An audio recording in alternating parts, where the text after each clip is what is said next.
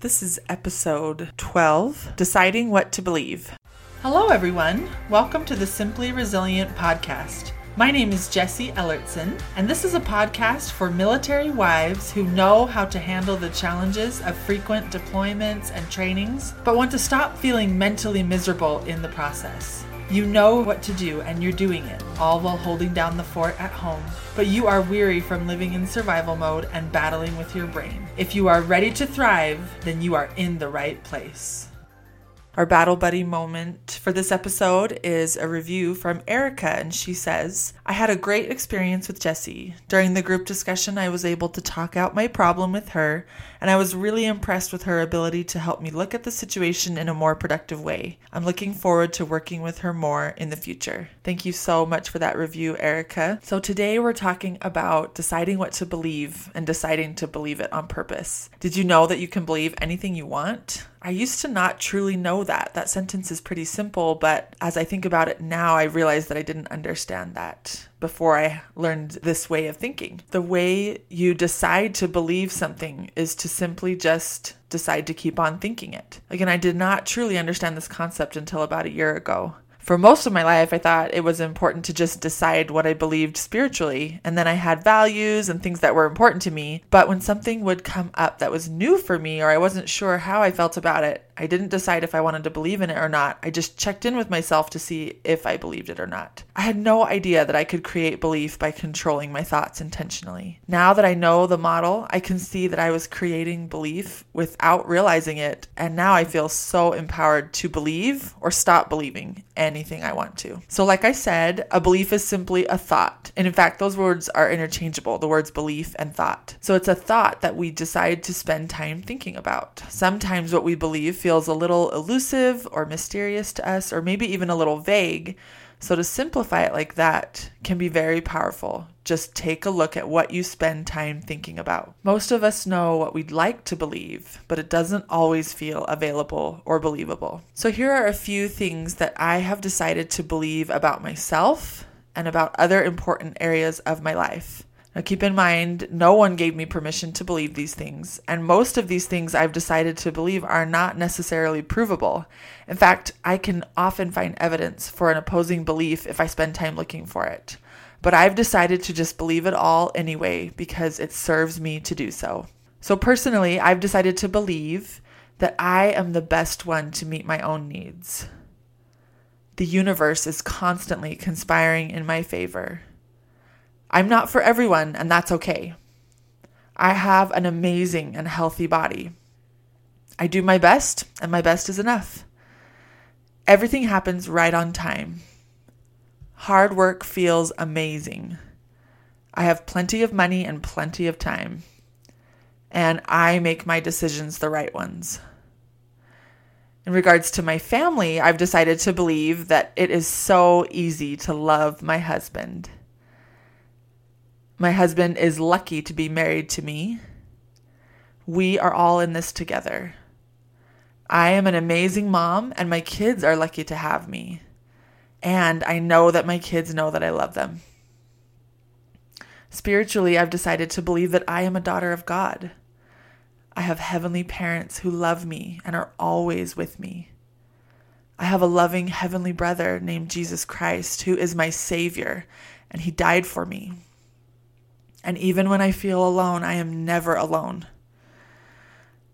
I believe that I will get to live with my family in heaven, and that this mortal life is so important, but it is also just a very small part of my eternal timeline. In my business, I've decided to believe that discomfort is the currency for my dreams, and that everything is figure-outable. I've decided to believe that I love all humans. I keep commitments to myself. I am willing to be wrong about anything. And because I have the model, I can coach anyone about anything. And finally, in regards to my mental health, I've decided to believe that my feelings are always preceded by a thought, and that my thoughts create my feelings. The results in my life are always directly related to what I'm spending time thinking about.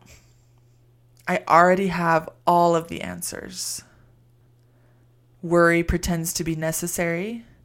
And one of my favorite all-time beliefs is that love is always an option. So this is just a sampling to give you lots of great examples. I also want you to take a look at the fact that lots of our current thoughts we like and we want to keep. So this isn't all about changing your thoughts and beliefs. So many of the things we currently believe are serving us. But once we realize that every belief is because of what we're thinking, then we're in a position to identify beliefs that aren't serving us and stop spending time thinking those things. It's as simple as that. I want to leave you guys with this thought that has been a game changer for me. Every single thought I think is optional, and every single thought in the world is available to me. This is going to be a shorter episode today, but we'll go ahead and wrap it up with a couple of segments.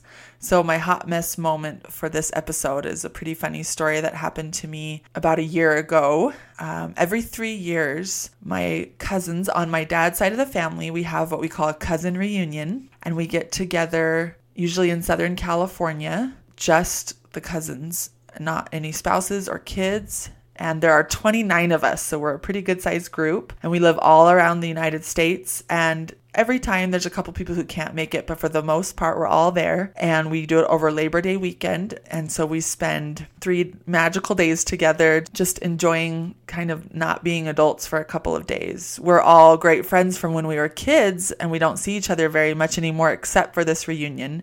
And it's a lot of fun to kind of revert back to our childish friendships, since none of our responsibilities are there with us that weekend, of our children, our jobs, our houses, all the things that kind of represent adulting. And I really look forward to this trip. It's very, very fun, very rejuvenating, a great way to connect with some amazing human beings that, again, I don't get to see very often anymore. So last Labor Day was when we were doing our most recent one, and I just had the funniest experience at the airport. So I was really looking forward to flying by myself, and I'm at the airport going through security, which, since my husband works for the airlines, we actually fly quite a bit because we're able to fly for free on standby. So I'm kind of a seasoned pro at this, but I was going through security, and I went through the type of scanner where you have to kind of spread your legs and put your arms up, and it makes that chunk chunk sound, and it scans you. And then you step out of that, and your picture or your scan pops up on the screen, and it's kind of behind you. So if you don't turn around and look at it, you don't always know what's on your scan. So I'm going through security. I get scanned. My picture pops up, and I turn around and glance at it, and there's this huge circle right on my crotch. So I don't know what happened. I'm just in a regular pair of jeans. I don't have anything in my pockets, nothing weird, but I just have this big flag in that area. So they pulled me aside and let me know that they needed to scan me. They needed to search me, and they got a woman to do it. And they asked me if I wanted to go kind of like in a private area behind a curtain, or if I was okay doing it right there. And I'm a pretty easygoing person. I don't worry too much about that kind of thing. And so I just decided to go for it right there. And they kind of warned me what this pat down would be like. They had to go on the inside of my waistband of my pants with her finger, and up and down my inner thigh, and just kind of check a few kind of vulnerable places like that. So I just kind of stood there and let her do her thing, and she was able to see that I didn't have any weapons on me. And then she scanned her glove to see if I had any explosive residue on me or whatever. And I came up all clean, good to go, and was able to go get on my flight. And I just thought that was so funny, and so I get to my cousin reunion a couple hours later, and just that evening over dinner, I think I told everyone that funny story of just I have nothing going on my person, and I got super flagged and had to get a major pat down, and it was just a good time, a good laugh, and we moved on. So that was in the Salt Lake City Airport here in Utah. And as I was flying home from the reunion just a couple of days later, again, nothing in my pockets, nothing weird, a different pair of jeans. My jeans didn't have metal buttons on it or anything. And now I'm in the Long Beach Airport in Southern California, and the exact same thing happens. So it's a different day, a different scanner, different people, different airport. I'm wearing different clothes, everything was different and the exact same thing happened. So I go through the scanner, glance back at my picture, and a huge circle on my crotch. And I just started laughing. And I told the lady what happened. I said, this happened to me 2 days ago in the Salt Lake airport. And she thought that was really strange because she said sometimes this will happen if you're wearing like a certain kind of jeans that has like metal buttons or something, but I didn't have anything like that going on. And so we went through that same kind of awkward, vulnerable pat down of her kind of reaching inside my pants and up into my inner thigh and all these things. And again, no weapons, nothing, no problems. Her glove tested all clear and I was able to go home. But I just thought that was hilarious. And when I got home, I told my kids about the whole thing and they got such a kick out of it. They thought that was pretty funny that mom has a very exciting, flaggable crotch or something like that. So anyway, that was a good time. My in the trenches moment for this episode is actually one from a long time ago.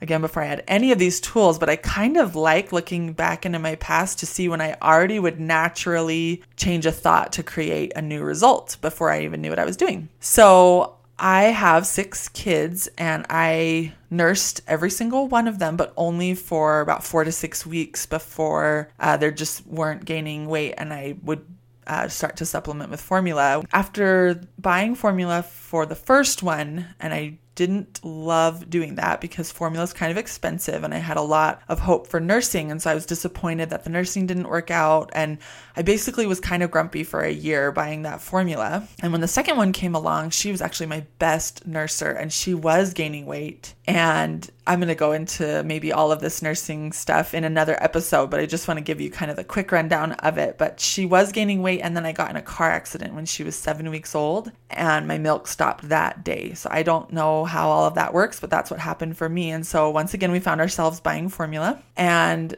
I was just kind of in that place of frustration again and resentful that I had to buy it because breast milk is free. And I was really not enjoying feeling that way because I could see like, I have to buy formula for this baby. There aren't other choices.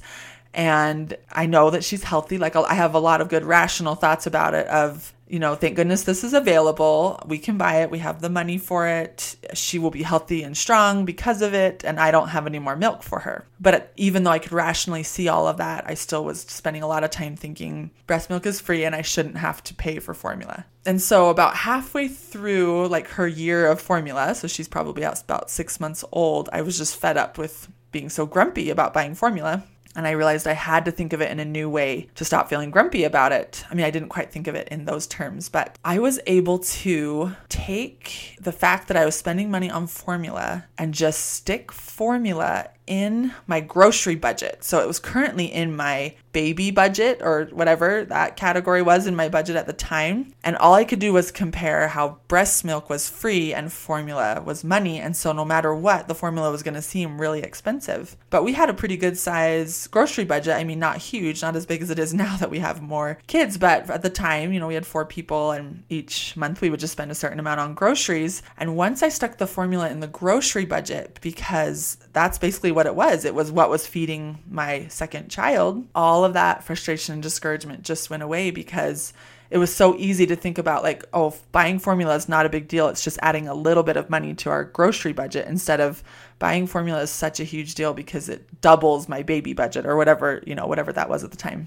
So that's my in the trenches moment for you because that solved it for me for the rest of my kids because I ended up buying formula for all 6 of them. And whenever I would catch myself getting a little frustrated that formula was as expensive as it was, I just would look at my grocery budget and just say like, it's only a little bit more than what we're already spending on groceries. And that just felt so good to think of it that way and just be so happy that I had formula to help my babies be happy and healthy and get chubby and fat and grow strong and all those things. Okay, we're going to end with our mission for this episode, which is to take a look at what you're currently spending time thinking about and acknowledge that means that that's what you're believing. And then once you've spent a little time acknowledging that, then start taking a look at what results those beliefs are creating for you and see if you like the results. See if the results are serving you and just start to get a little more intentional about what you spend time thinking about, realizing that it's creating beliefs for you. That's what I have for you today. Thank you for listening and making time in your day. If this podcast resonates with you, send an email to Jessie@simplyresilient.net to schedule a free mini session and see if working with me would be a great fit for you. Remember, when we choose to intentionally manage our minds, we go from feeling mentally miserable to feeling like a mental warrior. You've got this. I'll talk to you soon. Over and out.